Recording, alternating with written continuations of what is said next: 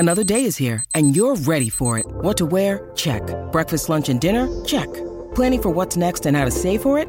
That's where Bank of America can help. For your financial to-dos, Bank of America has experts ready to help get you closer to your goals. Get started at one of our local financial centers or 24/7 in our mobile banking app. Find a location near you at bankofamerica.com/talktous. What would you like the power to do?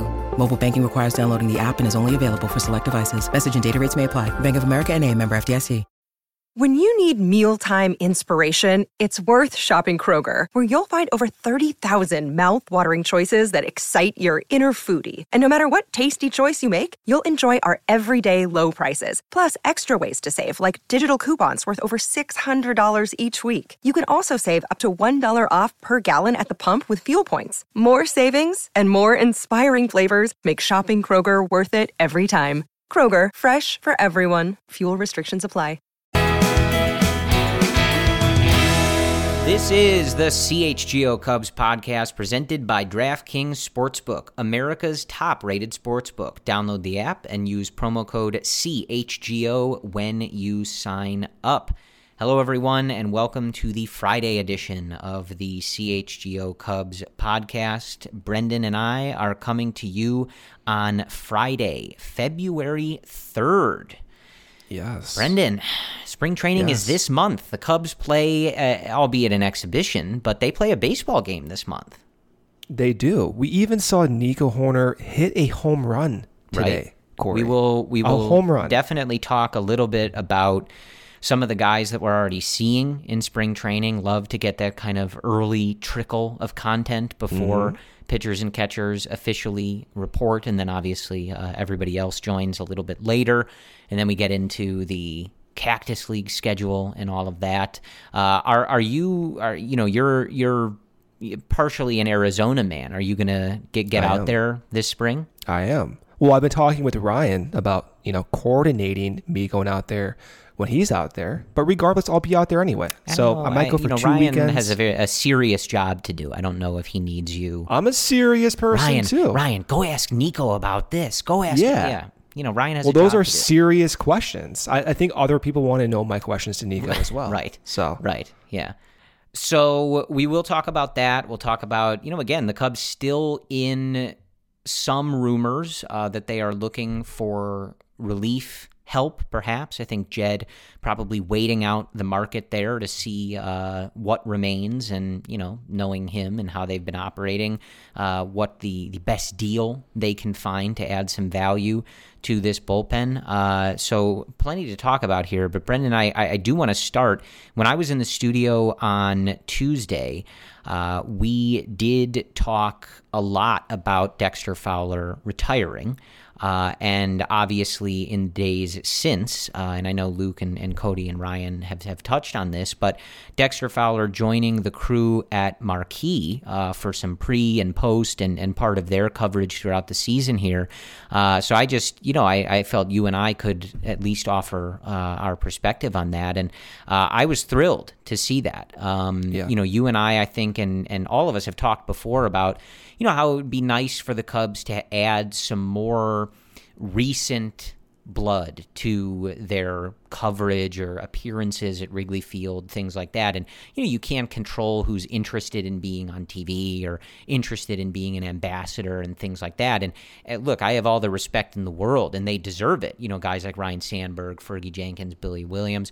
But, you and I and people Cody's age or Ryan's age or even younger than us, we didn't see those guys play, right? So the more we can kind of get guys like Dex, I know Cody would want me to say Sammy Sosa, and I would agree, right? I would love Derek Lee to be more in the mix as much as possible. It's good. I think it's stuff that we want to see, and I think Dexter is a no-brainer for this. He's done some TV coverage before, and just his personality, the way he talks about the game, his passion for the game, and I think you read it in his Players Tribune article, his the stuff he was posting during his retirement. He gets what it means to be a Cub. I think he loved being here and had a really special connection with the fans. So I think this is really cool. It's a perfect fit. I mean, he was only here for 2 years, but it feels as if he's been part of this organization for a decade. Just the amount of moments and memories he provided, but separating that from the recent accolades, just his personality, like having someone with that type of energy, that type of positive mindset. One of the critiques you and I always have, even from the national broadcast, is that a lot of those big time broadcasts, a big portion of those are spent on like negative commentary, criticizing current happenings of the game. That's one of John Smoltz's biggest shortcomings, where the game is progressing in a good way. And there's a lot of good about the game that does not get highlighted. I think Dex is a perfect person to bring that up. And he just played in this recent era of pitchers developing and more fastballs. And he was part of that previous era as well. So who better to give his insight on a championship caliber era and progressing to a more recent modern era of baseball than Dexter Fowler is a perfect fit. Yeah, I think that's a good point that I didn't even really think of. I was thinking so much more of Dex's connection with the fans here and just what I've seen of his coverage and personality. But that is a good point. I think the more guys that you can get in there who are passionate about the game of baseball as it is now, and that doesn't necessarily mean I don't know how Dex is going to go about this, but I don't care if he's talking about WRC plus or things like that. But no, I'm not meaning that either. Yeah, no, I know he's passionate about the game and wants to grow it and promote it and be excited about it. And I think the John Smoltz example is always going to be a good one. John is obviously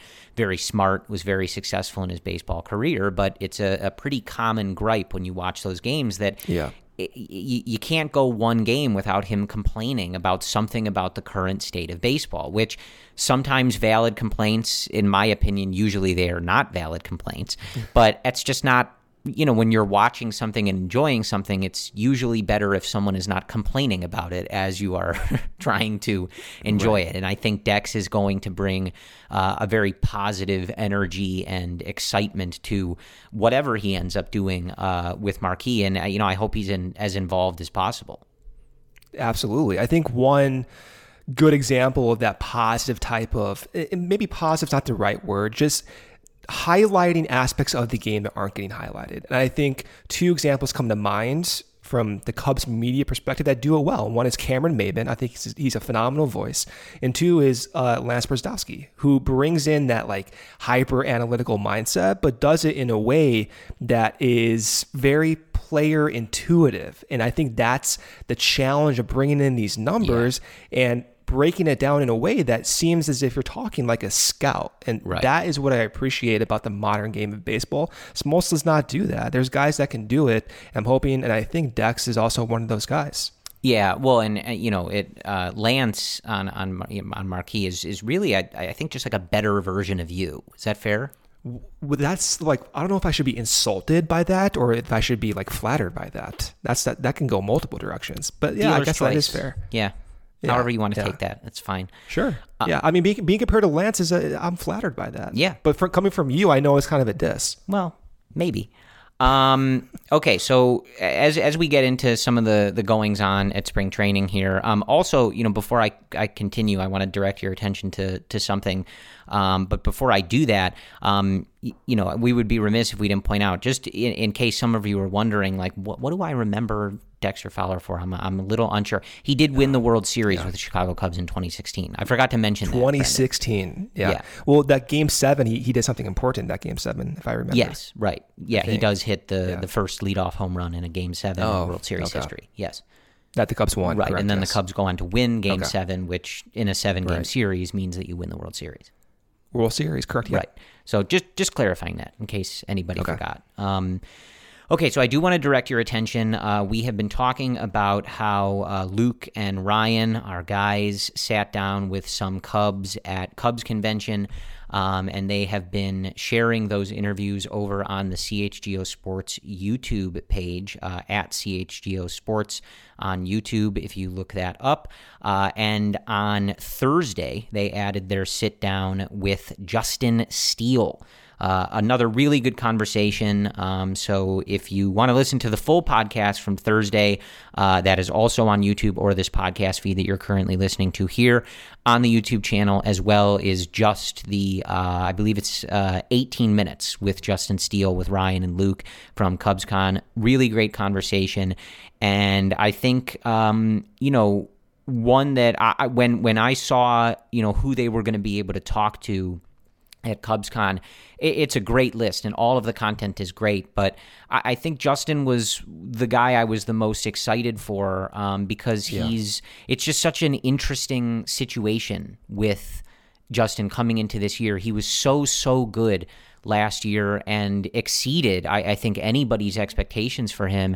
And you listen to him talk, and really anybody in the organization talk, and their job's not done, right? Like he wants more. He wants to continue growing and developing, and he's young in his career here. So I'm really looking forward to seeing Justin back out there as spring training starts, and just what 2023 has in store for him. So this conversation from Cubs Convention was kind of a nice little primer for that. It complemented their previous conversation with Tommy Ottavy very well, because Tommy was talking about what Justin did successfully to have that positive second half. And Tommy was describing the down and in fastball that Lester nudged David Ross to bring to Steele's attention was a big factor. John Lester. Corey. John Lester. You may have heard of him. Yes, future Hall of Famer, right. Yeah, World Series champion too. Several times over, yeah. Yeah. So he was talking about that moment when going down and into right-handed batters changed the trajectory of his season. And it did so not because the pitch itself was good, but it allowed him more room for error, where the margin for error expanded, as Tommy Ottavy said to the guys, but also, as Justice Steele pointed out, with maybe more like individual detail. It allowed him to go down and in, and when he missed, the misses were more competitive, and the slider played off that well, and he grew confidence in that pitch, that mental mindset. And so when he was saying this, I'm thinking about the numbers that matched all of what he's saying. By year's end, right before he hurt his back in August, that slider, Corey, was grading as a 70 on the 80 scale by stuff alone. That means he was better. That slider was better than 2 standard deviations away from your average slider in the game. Better than over 95% of the league. That is an absurd development. And then the four-seam fastball also improved dramatically starting from June. The slider kind of took off a little bit later once that four-seam started to get more comfortable, but that's where it clicked for me. It's like, all right, well, he got more comfortable with the four-seam down and in. As he was able to do that, the slider then kind of started to develop, and by the end of the season, he had one of the best sliders in the game to go along with one of the best fastballs in the game. I didn't expect that going into the year last year. I was hoping, based on what we saw 2021 end, I was hoping he would maybe kind of implement that sinker a little bit more, because he was doing that at the end of 2021 and then use that changeup more. That is the complete opposite of what happened, and complete opposite from my expectations. He was successful because of 2 pitches, and now maybe, as Justin Steele pointed out, he can use his other pitches against certain matchups. And as the year goes on, he wants to start 30, 35 times. He will have to do that. So now I'm going to be owning in on how does that changeup look against certain teams in certain matchups, but specifically if those 2 pitches, the four-seam and slider, continue to do well, he may not even need to have a third pitch, because those 2 pitches by August were 2 of the best pitches in the league, Corey. Where does he rank, while we're on this subject of Steele, where does he rank in amongst the guys you are, let's say, most excited about, or most looking forward to how things play out for them in this season coming up? Nico probably number 1. That seems like a given. Oh, you want to put the positional guys in here? But I mean, just like putting the pitchers in this conversation, it's continuously changing, as it should, because these guys are continuously changing as well. So we had this conversation with Luke when Wisniewski was pitching well, I think in August last year, and the same question was posed. How do you rate these guys? Is it Wisniewski over Steele? Is it Keegan over Wisniewski? And my answer at the time was Wisniewski, number one, no doubt about it. And my logic was no pitcher in the Cubs' major league depth has Wisniewski's stuff at that age. And that's still partially true. However, the conversation does change because, as I was pointing out, in August, Steele's slider started to develop, and that stuff matched Wisniewski's stuff. So their slider graded similarly. So now you have to ask the question, okay, you have two guys that have similar pitches. Maybe Wisniewski's slider is ultimately better from the stuff alone, but now you have one guy who did it for 125 innings, has that layer of confidence with the full season versus another guy that does not have that. So there's two ways to think about it. For me, having that base of confidence that Steele does have, matching Wisniewski's stuff now, at least in a small sample, is a difficult conversation to have. I think you would have to bet on Steele. But if you're interested in just stuff alone and the amount of pitches, Wisniewski probably still piques my most interest, but it's very close. And if you ask me tomorrow, I might switch to Steele. Yeah, I think that's fair. Which is a huge development. I mean, we were talking about Keegan versus Steele in the bullpen last May. Right. Now look what we're talking about. Yeah, absolutely. I think it's going to be very interesting to see how that all plays out. And, something we've talked about as well is just, how do the Cubs manage the innings for all of these guys? How do they break camp with the rotation, assuming that Kyle Hendricks isn't ready and, really being unsure of what you're going to be looking for from Kyle Hendricks as a whole? Do they want Hayden Wisniewski in there from the jump? It's going to be pretty interesting, but I think it's very easy to look at someone like Steele and say if he's able to repeat the year that he had last year or build upon that and be even better, it's a lot easier to dream on this season being closer to the successful end for this Cubs team. And, that's somewhat a lot of pressure to put on someone like Steele, but I think you probably have a more, let's call it, reliable projection when you're looking at someone like Marcus Stroman or Jameson Taillon. Like, you kind of have an idea of like what you can pencil them in for and what you're expecting out of them.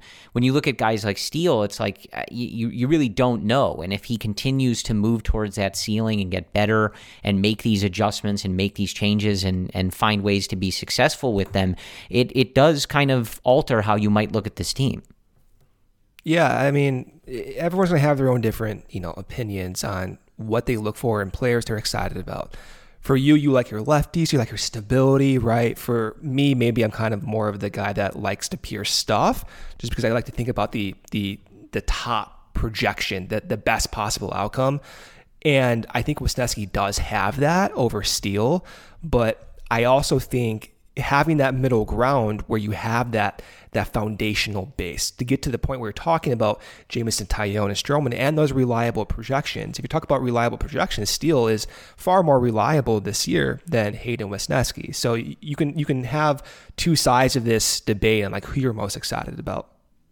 Yeah, I think that's fair. Do we know, does Jameson Taillon? I haven't watched. I've seen his stuff. I know what he's bringing to the table, but does he have that same kind of bulldog, angry, I'm gonna kill you type attitude? He doesn't strike me as that. Yeah, I'm not sure. I watched a few of his starts. Really what I was thinking of is Stroh can have that a little bit. But Wisniewski, we've seen it from Keegan, definitely from Steele. They have that laser focus, I am going to kill this batter right now kind of energy and attitude. And I guess where I was going with that and what I was thinking of is it's always, as you get more of those guys, right? If Wisniewski was in the rotation, it's just funny to think of Kyle Hendricks in that group, with a bunch of guys. Well, he was part of that group in 2016 with the same Bulldogs, Lester, that is Arrieta, true. Lackey. Yeah. I guess that is trtrue. Right. Yeah. And that rotation did well, or do you remember? I was pausing for you to say something. It did very well. Yeah. It did very well, Corey. Yeah. It's funny how Hendricks is going to be part of that Bulldog type mentality again and be the quiet guy. Although, with that new goatee that he's sporting, maybe throwing 95, he made transition. Yeah, That's Bizarro Kyle. Yeah. All right, well, let's take a quick break here from our first sponsor, ComEd. The ComEd Energy Efficiency Program is committed to helping families and businesses in the communities we serve manage every energy usage and lower energy bills now and into the future. ComEd offers a wide array of incentives on lighting and other efficiency upgrades to commercial, industrial, and public sector customers of all sizes across our territory. Customers can inquire about how to upgrade outdated lighting to energy and money-saving efficient LED lights. They can learn more about network lighting to operate lights through mobile device and track their facilities' energy usage, and more. Incentives have recently increased for indoor-outdoor lighting and network lighting controls, making these projects even more cost-effective than before. Visit ComEd.com/poweringbiz now to start saving money and energy. To start a project, contact us at 1-855-433-2700. And for more information, email businessee@comed.com or publicsectoree@comed.com. Second break here from our new sponsor, Goose Island. Corey, Goose Island sponsored our very first virtual happy hour yesterday, or 2 nights ago, since this is Friday. That was fun. A lot of Goose Islands in that virtual happy hour. There's so many different types of beers. They have a deep beer roster. They have the Blackhawks Pale Ale. In fact, the Hawks and Goose Island have been neighbors for 25 years. There's a Goose Pub in the UC that's been open for almost 10 years. Their tap room is a pregame destination for Hawks fans. They also do lots of charity work. Over the last several years, they also have the Bull City 312. It's a limited release. They have the 312 Wheat Ale, the Bourbon County Stout, the Christmas IPA, if you still want to be in that Christmas spirit, the Beer Hug IPA series, the Green Line, the Matilda. My favorite is that 312 Wheat Ale. Goose Island's 2 locations are open and ready to welcome you. You can grab a beer right from their innovation tanks at the Goose Island Tap Room at 1-800 West Fulton, or get a smash burger and a fresh beer of the week at the original Clybourne Brewhouse at 1-800 North Clybourne. For reservations and pickup, go to gooseisland.com/locations. Goose Island Beer Company. Okay. We did the virtual happy hour on Wednesday, and that was really fun. It's for the diehard members over at allchgo.com, so be sure to check that out if you have not already, and sign up to become a member. Going to do more of those. It was great talking with a lot of listeners of the pod and viewers of the pod on YouTube. I was just looking at a tweet, and I want to talk about some of the spring training stuff, but is it a bad tweet? No. Don't you got to give me a preface when you do. It was just it was a poll about what is the best pitch currently in baseball, and I was just curious. I'm assuming if you're talking, knowing you would say in all of baseball, but if we're talking just the Cubs, it's Wisniewski slider. Yes. Yeah. Yeah. Wisniewski slider, 70 out of 80. Command fastball was good. I was taking Estrada's fastball, but let's see Estrada's fastball in 10 plus innings. Adrenaline was kicking, the velocity was up. That's why I graded as an 80 out of 80. But Wisniewski in 33 innings having a 70 out of 80 slider is probably the best at this point. Okay, yeah, fair enough. I was assuming that was the answer, but I just wanted to. No, I'm trying to think. Ethan Roberts' slider is also pretty good, 70 as well. Got that low plane action. Yeah, it's an interesting discussion. I would probably go with Wisniewski slider though. Okay, fair enough. All right, let's talk about just some of the stuff going on in spring training. It's not officially spring training yet, so I guess I just should say in Mesa. But it is good to see some of these guys trickling in. I know I saw our friend Rich on Twitter at VIEST22, if you want to follow, taking great pictures, the guys out at spring training. Matt Mervis is there, saw him doing some fielding work, dropping bombs in BP. I know I saw one guy that I've said before, I think we can kind of expect him to have a breakout. We saw the adjustments that he made toward the end of last year. Seiya showed up, I think today. He tweeted out a picture of himself in Arizona. He's jacked, man. I mean, I don't think he's necessarily shape of his life.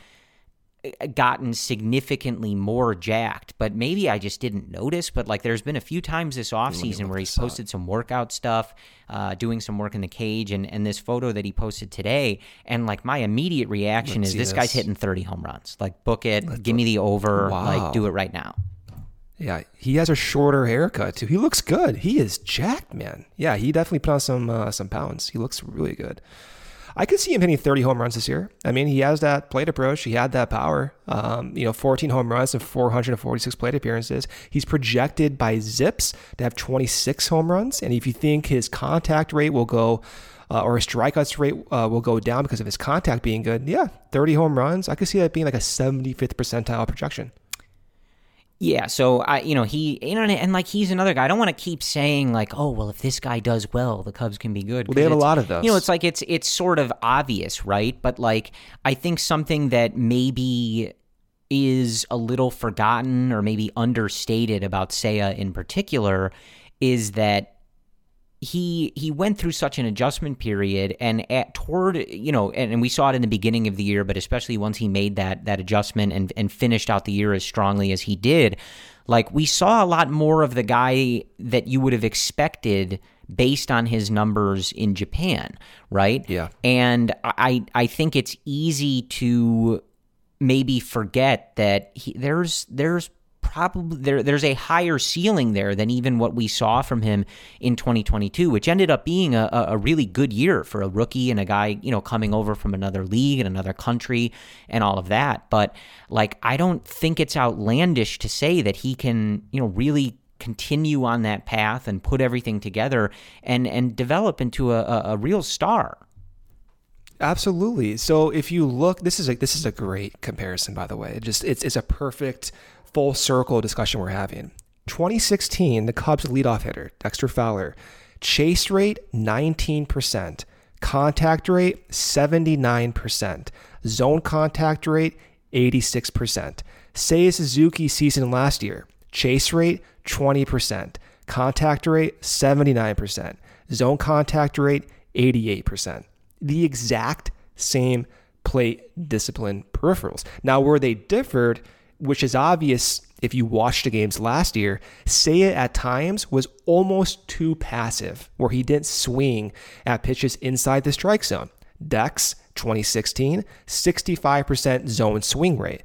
Seiya last year, 58%. So the thinking is, if you sustain that type of chase rate, the contact rate, while also being more comfortable with your plate selection, pitch selection, if that zone swing rate goes up, that zone contact rate sustains itself, you're going to get more base hits. You're going to get more power that's going to come with it. And you already had the base of power, that above average power last year, to really make you dream of what could happen. And even if he doesn't improve upon last year, which I think is unlikely, he had a 335 weighted on base average last year.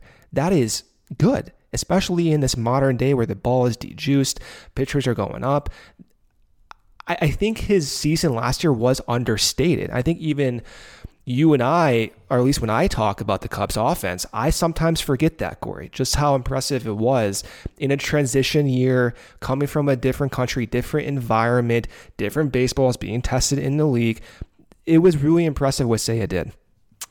Yeah, absolutely. I mean, so I'm curious, like, you look at, like, and, you can tell me about the different projection systems and all of that and, how much you care about this. But you look at, like, you're looking at Fangraphs for 2023, you're looking at Steamer, for example. They've got him at a 351 WOBA with a 128 WRC plus. Good for 3.3 wins above replacement. Zips has him at a 361 weighted on base average and a 135 WRC plus. They're a little more down on his defense, so only coming in at 2.7 wins above replacement. Those are really strong projections. Very strong projections. I mean, they're almost negligible. If you look at Zips, they give him more power, more home runs per plate appearance. Steamer doesn't give him as much power. For example, Zips, 21 home runs for 466 plate appearances. For Steamer, they give him more plate appearances at 589, but only 25 home runs. So that power increase from Zips is interesting. And this is where like the model difference is.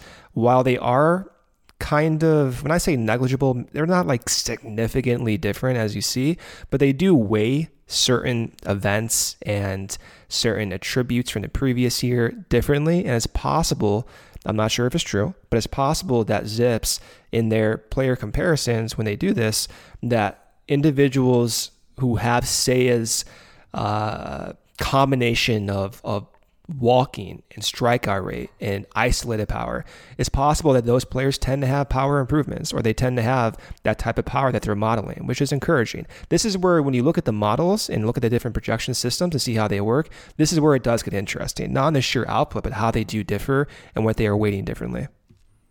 Yeah, interesting. It's, and they're obviously, Seiya only played in 111 games last year.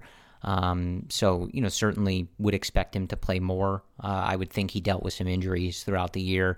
But, you look at all these projections and, one thing is clear for most of them is that they expect more power from Seiya. Well, I have a question for you. So you see the plate discipline and you know the power. We just brought it up. But would you be okay with the idea that he bats leadoff to start the season off? You have Nico, you have other guys, but those plate discipline numbers comparing him to Fowler are basically spot on. Yeah, I mean, I think so. I think as we kind of ended up discussing, really anytime Dexter comes up, we end up discussing how the Cubs never seem to have a kind of clear candidate to be a leadoff hitter. What are they going to do? Who's going to do it? Yeah, I mean, I'm for it. I think he's got the pitch recognition skills. I'm hoping, one thing for him that I think is a huge factor is just how frequently he had good takes. He had a good eye, and the umpires punished him for it, right? Calling strikes on pitches that were actually balls.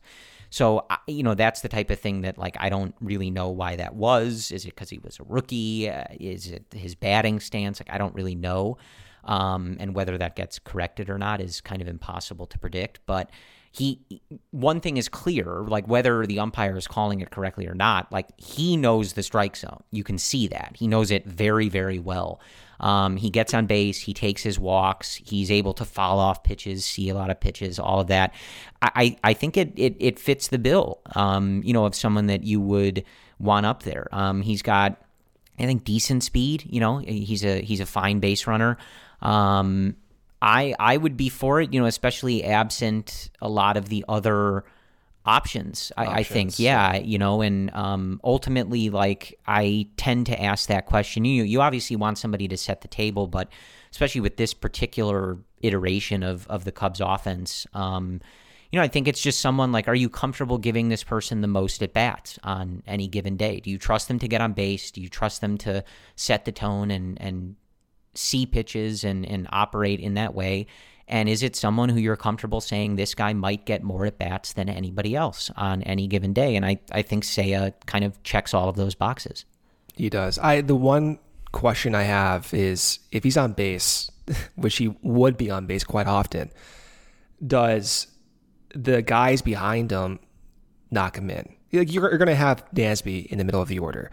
You're going to have Ian Happ in the middle of the order. After that, it's kind of up for grabs. Maybe Wisdom bats in the middle of the order some days. If Bellinger has certain matchups, maybe he's batting fifth. Trey Mancini, similar conversation. Or do you think, okay, well, Seiya's going to get on base, but the chances are the majority of the run-producing at-bats are going to be from those guys, from Wisdom, from Hosmer, Mancini. Maybe it makes more sense to bat Nico lead off. Give Nico all those at-bats. That way you give a higher bulk of opportunities to one of your best hitters in Seiya, presuming that those improvements do persist. That will be an interesting conversation. I think we'll get an idea of what's in David Ross's mindset from the first week of spring training, where they end up making these types of rosters. And I'm sure he'll be asked about that quite often. Yeah, absolutely. It is kind of full circle with Dex, kind of coming back in our lives. I didn't plan it and like stuff this. like that. It is an annual conversation, and it's not an easy thing, right? Like Dex was so perfect and well suited, as we talked about in the episode on Tuesday.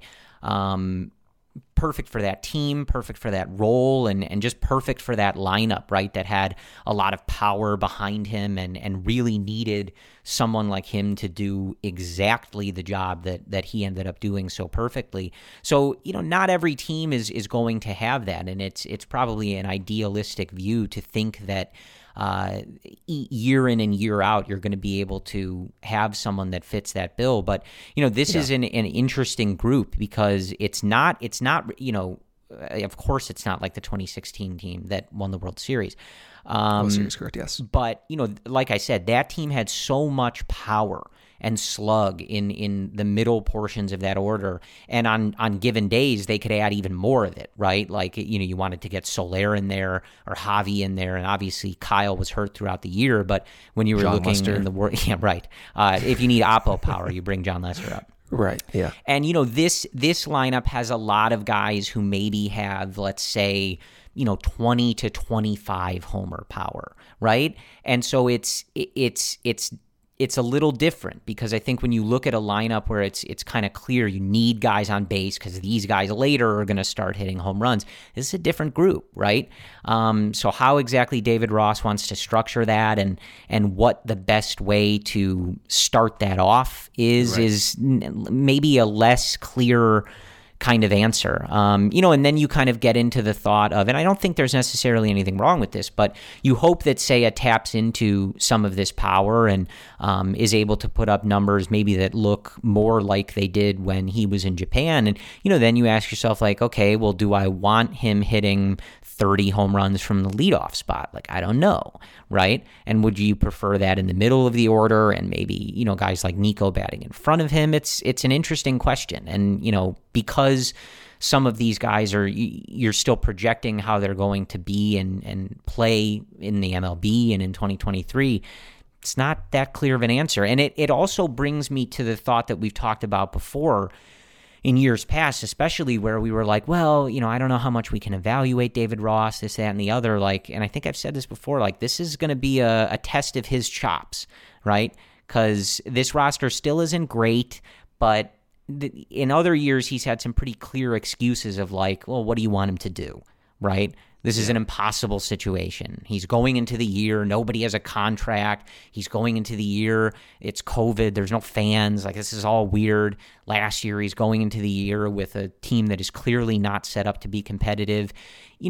This is not a perfect roster. He's not being handed a World Series team that is his to mess up, right?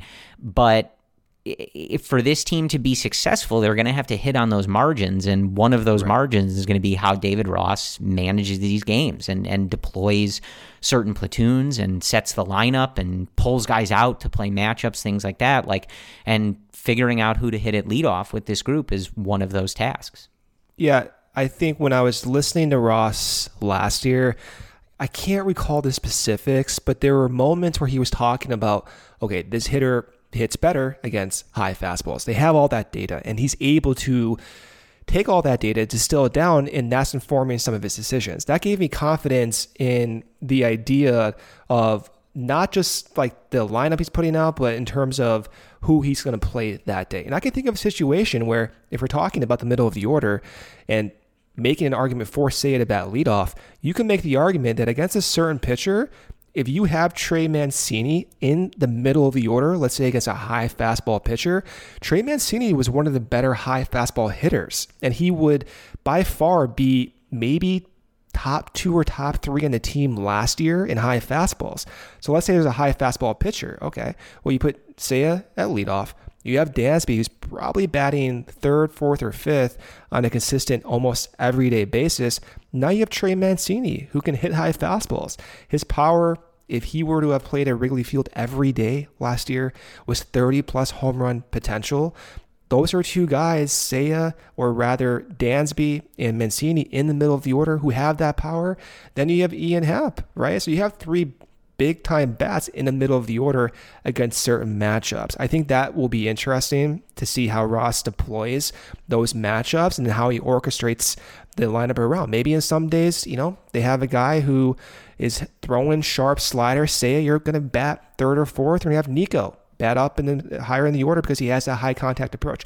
Those will be like the situations we'll own in on, and I have confidence that Ross will be able to deploy the right guys. And I think before I do the ad break here, I think one piece of evidence for that was how he used Morel last year. I thought he was really aggressive with how he used Morel early on when he was successful. He used Morel in that leadoff spot a lot for several games. I think 3 weeks on, he was the consistent leadoff guy.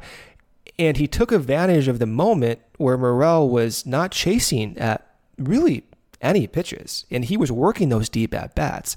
And he was not whiffing a lot at the time. He ended the season with a 63% whiff rate. It was one of the lowest in the leagues. But during that brief stretch, he was only whiffing at a 30% rate. That was passable. And he was not chasing, putting up good at bats, having a lot of power.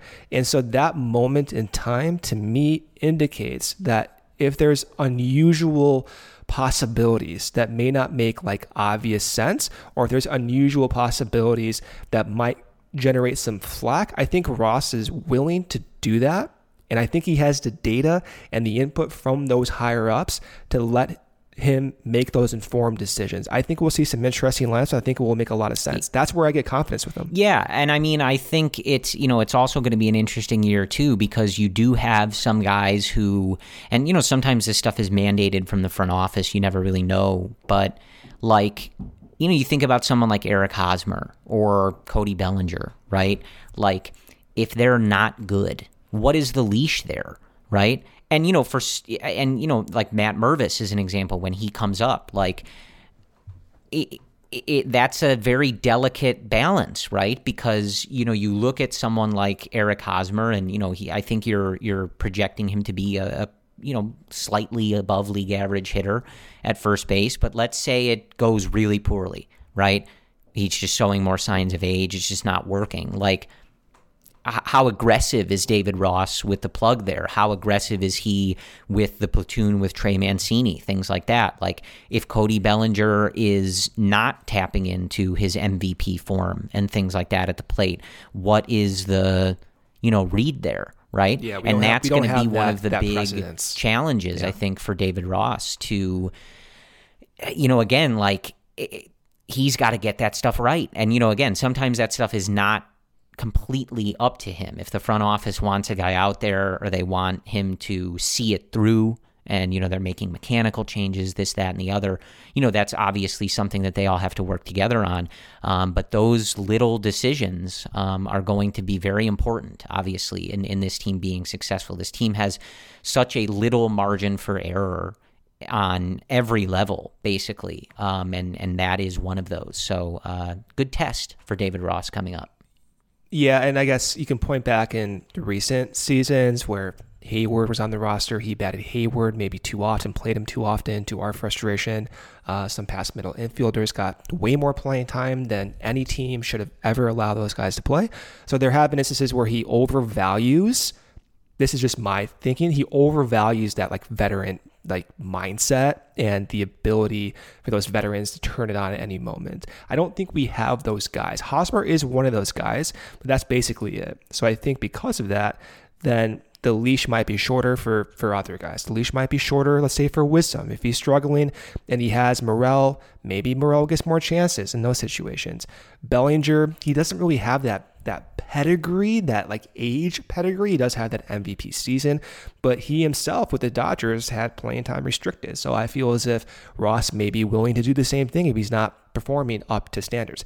That will be fascinating to see how it all plays out. A break here from our sponsor, FOCO. Chicago, you've already got the best coverage for your favorite team, so get fitted out in the best sports gear around. FOCO has you covered from Soldier Field to the living room, north or south side, with hoodies, slippers, signs, bobbleheads, and everything in between. You can get decked out like DeMar with apparel from the leader in sports merch and collectibles. If you're looking for the perfect gift for the football fan in your life, FOCO has you covered with hoodies to fight that Lake Michigan breeze. Check out FOCO.com DraftKings.com or click the link in the description below. For all non-presale items, use the promo code CHGO for 10% off. Final break here from our sponsor, DraftKings. The stage is set. We're counting down to the battle in Arizona. There's no better way to get ready for the NFL action than with DraftKings Sportsbook, an official sports betting partner of Super Bowl 57. New customers can bet just $5 and get $200 in free bets instantly. Plus, all new and existing customers can take a shot at an even bigger payout with DraftKings stepped up same game parlays. Boost your Super Bowl 57 winnings with each leg, and you can add up to 100%. Right now, the odds are out. They currently stand with the Eagles as -1.5 favorites. The over/under set at 50.5, so you can get in on those lines right now before they might change. You can download the DraftKings Sportsbook app and use code CHGO. New customers, again, you can bet $5 on Super Bowl 57 and get $200 in free bets instantly, only at DraftKings Sportsbook with code CHGO. Minimum age and eligibility restrictions do apply. Void in Ohio. You can see show notes for all details. All right, Brendan, let's talk a little bit of the bullpen. Okay. The Cubs did end up bringing back Mark Leiter Jr. on a minor league deal. You recall that he declined the outright request, but the Cubs, renegotiating the contract there, got to pony up a little bit is likely what that means. We've talked about him, and Cody, Ryan, Luke, and I for sure joke that the YouTube chat hated him during the year. And I get it as a starter, but as a reliever, he was actually quite good, as we've noted before. And, it never hurts to have these options, right? But I did, as he comes back, it did dawn on me, and you know that I rarely like to give you credit for anything. Okay. But I would venture to guess, and I'm sure we could go and find the episode. It was probably like one of the first starts that he made, and it can't possibly have come from anybody else that isn't related to him, right? Like, you must have been the first person that said, I don't really like him as a starter. I don't really think he's a guy there, but I think that pitch mix can work as a reliever. And he was pretty effective, right? Like, he's not going to be the future closer or anything like that, but when you're talking about having depth between the upper levels of your minor league system and the back end of the bullpen and guys that can kind of shuffle around, like I think he showed toward the end of last year that he can at the very least be part of that mix. Every time you give me a compliment, I get my iCal out and I put it in my calendar. And just to remind myself, weeks from now, months from now, when I'm feeling down, that Corey every now and then gives me compliments. So I appreciate that. I had to balance out my backhanded compliment of Lance being a better version of you. Yeah. Well, okay. Well, yeah. Well, we'll forget that early part. You always bring down the mood, man. Like, I'm trying to be kind and thank you for a compliment. You just bring that down. Anyway, so like with Leiter, the thinking with him, he has 6 pitches. That's great. All those 6 pitches as a starter, they're likely not going to allow him to get through lineups multiple times, if not even one time, if he's being seen consistently by other teams. So for him to go 3, 4, 5 innings with regularity to have success seems low. But what he does well is he commands pitches pretty well, above average on 4 of his 6 pitch types. And many of his pitch types, they're about league average and stuff. So you can think of a scenario, you're going to have hopefully a good back end of the bullpen with good stuff. But you can think of a scenario where it's the 5th inning, the 6th inning, and you just need Leiter to go 1, 2 innings, maybe 3, depending on the context, and you can selectively employ Leiter against a lineup that either is poor against facing tailing pitches, let's say sinkers or changeups, or poor against facing cutting action. He has a 4-seamer, he has a cutter, he has a curveball, and he has a slider. So you can maximize his value that way based on the pitch types that he has, which is almost every single pitch type. And you can protect him from seeing the same order multiple times through. Going 4, 5, 6 innings with regularity, again, seems less likely to result in positive value. But going 1 inning, 2 inning, 3 inning against those selective matchups who are weak against certain pitch types, that is where I think one will be challenging for Ross, but two, it could really optimize his value. I think there is potential there. Now, the Cubs bullpen has so much possibilities with the guys in AAA and even AA, maybe even percolating up through high A ball, that he may not get that chance. But having that depth and that possibility entering spring training, I think is a good decision for the Cubs to bring him back. Yeah, and I think, we talked about some of the guys, who are on the younger side with Greg Huss when we had him on the Friday episode last week, spending an hour just on the minor league system if you haven't checked that episode out already in your podcast feed. You'd love for guys like that to, who have the higher ceiling, like to make Leiter Jr. not necessarily someone who's a part of that bullpen, right? Who can come in and throw harder, get more swing and miss, and, create a more dominant bullpen. But again, it's about having that depth, right? Like guys get hurt. Guys need breaks. In an ideal world, Keegan Thompson would just come in and clean up every day after the starter, right? And then, here comes Brandon Hughes to close things out, and we just call it a day, right? But, you need guys, you need arms, you need healthy arms. And I think, having that depth is a good thing. But really why I brought that up is because we still hear the Cubs in these rumors. So from Patrick Mooney on Thursday, he said it would be a surprise if the Cubs didn't add another experienced reliever before their first formal workout for pitchers and catchers, February 15th in Arizona. President of Baseball Operations Jed Hoyer and manager David Ross both agree that the bullpen is an area where it's particularly important to have veteran players setting an example for younger pitchers. You look at the market that's still out there, Brendan, and it does appear that some of these relievers, the free agent market is very interesting, right? Because in some years it looks like it makes sense to sign quickly. In some years, it looks like it makes sense to hold out. In some years, it's all over the place, right?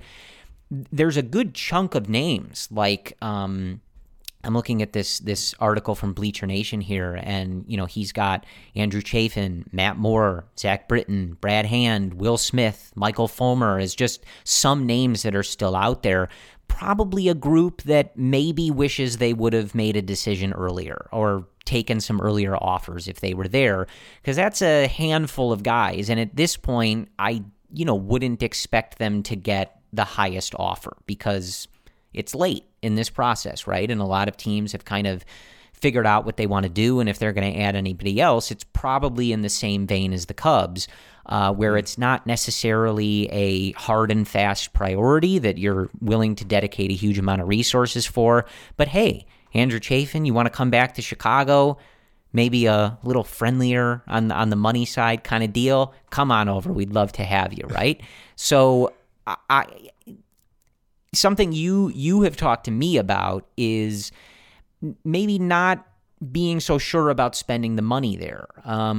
How do you feel about that? Do any of those names particularly interest you? Do you think it's especially important? Like they mentioned the veteran presence. Like, is Brad Boxberger enough of that, or would you like to see them add more? What's your feeling on this? And I know we've talked about this before, but this keeps coming up, right? Like, this isn't just something that we keep talking about. These rumors keep coming, and they keep not adding a veteran reliever, but we keep hearing about it. It reminds me of how the Trey Mancini market worked out. If Trey Mancini was going to get $15 million, like I thought might happen for 1 year, then there was no way Jed was going to do that. Trey Mancini's market dropped to $7 million per year. That allowed the luxury tax room to still be quite wide. It's possible that happens with this current reliever market. If you go to COTS contracts, they do a great job of breaking down the projected luxury tax year by year. If you look at 2023, they calculate in the estimated player benefits, the 40-man player minors totals, the 0 to 3 year bonus pools, the 0 to 3 year players that might come up and get money. And what they project is right now, the Cubs have $17 million underneath that luxury tax threshold. $17 million is a pretty chunky room. So if they go out and sign, let's say, Andrew Chafin for 1 year, 2 years, let's say $7 million per year, Then you shrink down that 17 million down to 10 million. Now you're at the trade deadline. Maybe you need to make 2 moves. Maybe you're kind of really in it and you need to make 3 moves. Well, if you don't want to go over that luxury tax for draft purposes, for future financial restrictions with ownership, who the hell knows what they're going to do, then you have to operate in the reality that maybe now is not the right time to spend that money. So then you start comparing, okay, if you have Chafin, what is the likelihood he gets you to that point by June and July that you are in serious contention? And for Chafin, he's a great reliever. He's had a consecutive years of success. But is he really that tipping point player that's going to put the Cubs over the edge where, yes, by June, July, they're legitimate contenders? I'm not confident that's the case. And then there's other relievers in that pool that you mentioned, Britton and Fulmer, and the same type of thinking I apply to this idea that they're not tipping point players. Right now, the Cubs are at a tipping point edge in the luxury tax. Now, like Mancini, if they go down to, let's say, 3 million in 1 year or 4 million in 1 year, then that makes sense. Then you have more room for that luxury tax in the front office's mind to go out and get those guys if the Cubs are indeed competitive. But I don't think in my mind right now, I don't think Jed's going to spend 7-8 million on a reliever. If he does, Corey, if he does spend Chafin, let's say 7-8 million, that he thinks his team is legit. I think that signals that he's more confident than it appears to be. Okay, I'm going to preface that this is a joke, but I think it's funny. It's not what I want to happen, okay? This is not what we're planning for in 2023. I'm not really talking to you. I'm talking to the listeners. It's just a joke. You kind of scare me when you say that, but that's fine. Yeah, go. I'm just going to say, we did just talk to Greg, right? You listened to the conversation with Greg. The Cubs did trade Andrew Chafin for Daniel Palencia once before. So I don't want them to be sellers at the deadline, but apparently if Andrew Chafin is good and you need to sell at the deadline, you can get a pretty interesting prospect for him.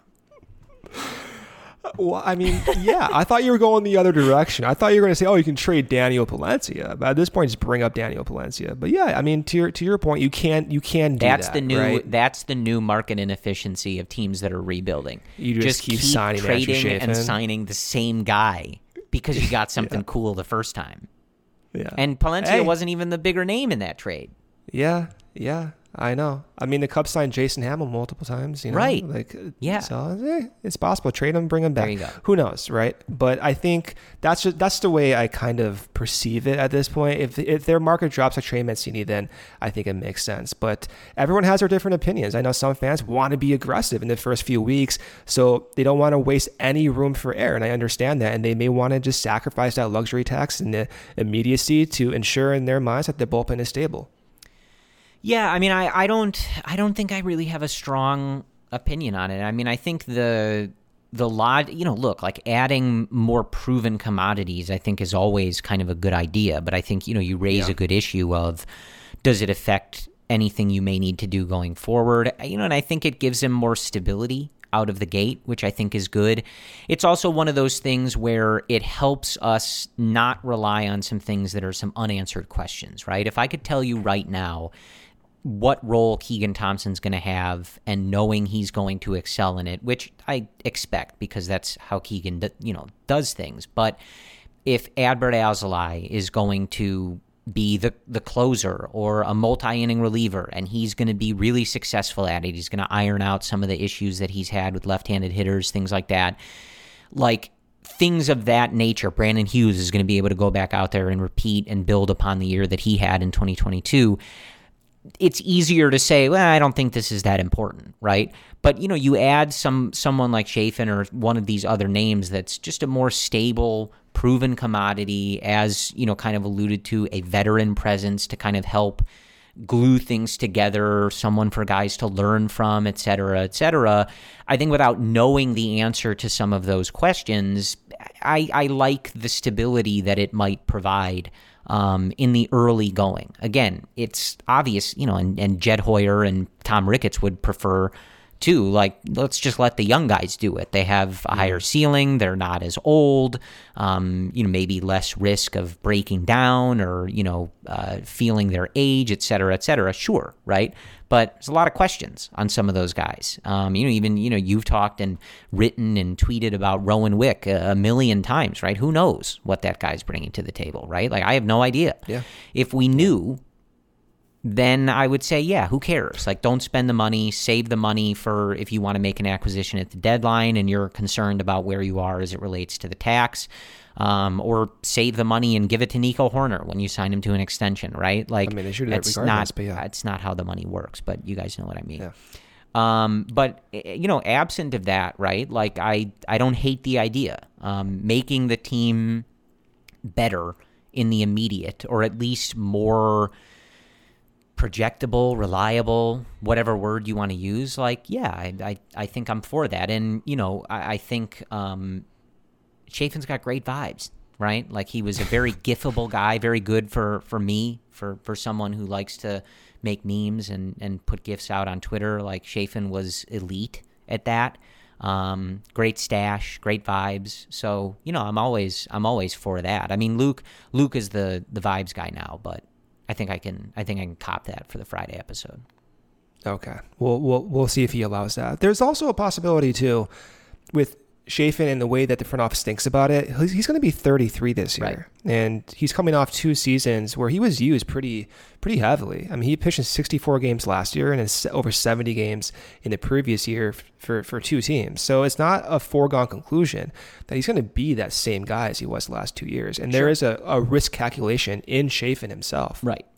Yeah, absolutely. So I think that is what we have for you this week as we hit the 1 hour mark here for the Friday episode. Again, like we're in that period where it's kind of the last little stretch here before we start to get guys showing up, and then it's kind of analyzing what we're seeing on a daily basis. And you don't want to overreact too much to stuff happening in simulated games or bullpens or things like that. But it's always nice to have actual baseball content. I, of course, am not often in the same room as Brendan, but I have to assume you ran through a brick wall watching Nico hit that BP home run today. Well, I got up really fast. I almost passed out. My right, blood you got to be pressure careful dropped. about that. I have to. I just have to keep that reminder of myself. You got to be careful about that. Yeah. I sent that video to Brendan of Nico hitting a BP home run and figured I wouldn't hear from him for the rest of the day. I'm lucky, you didn't. So you're trying to kill me? Is that what you're trying to say? I'm just providing the content you want. How your body responds to it is not really my responsibility, I don't think. Okay. Better you see it, better you hear it from me than somebody else, I think, right? That's how I die. Like, that's not a bad way to die. Right. The last thing I see is a Nico home run. Sure. Right. Why what not? happened? You watched Nico Horner hit a batting practice home run in spring training. Not even spring training, like pre-spring training.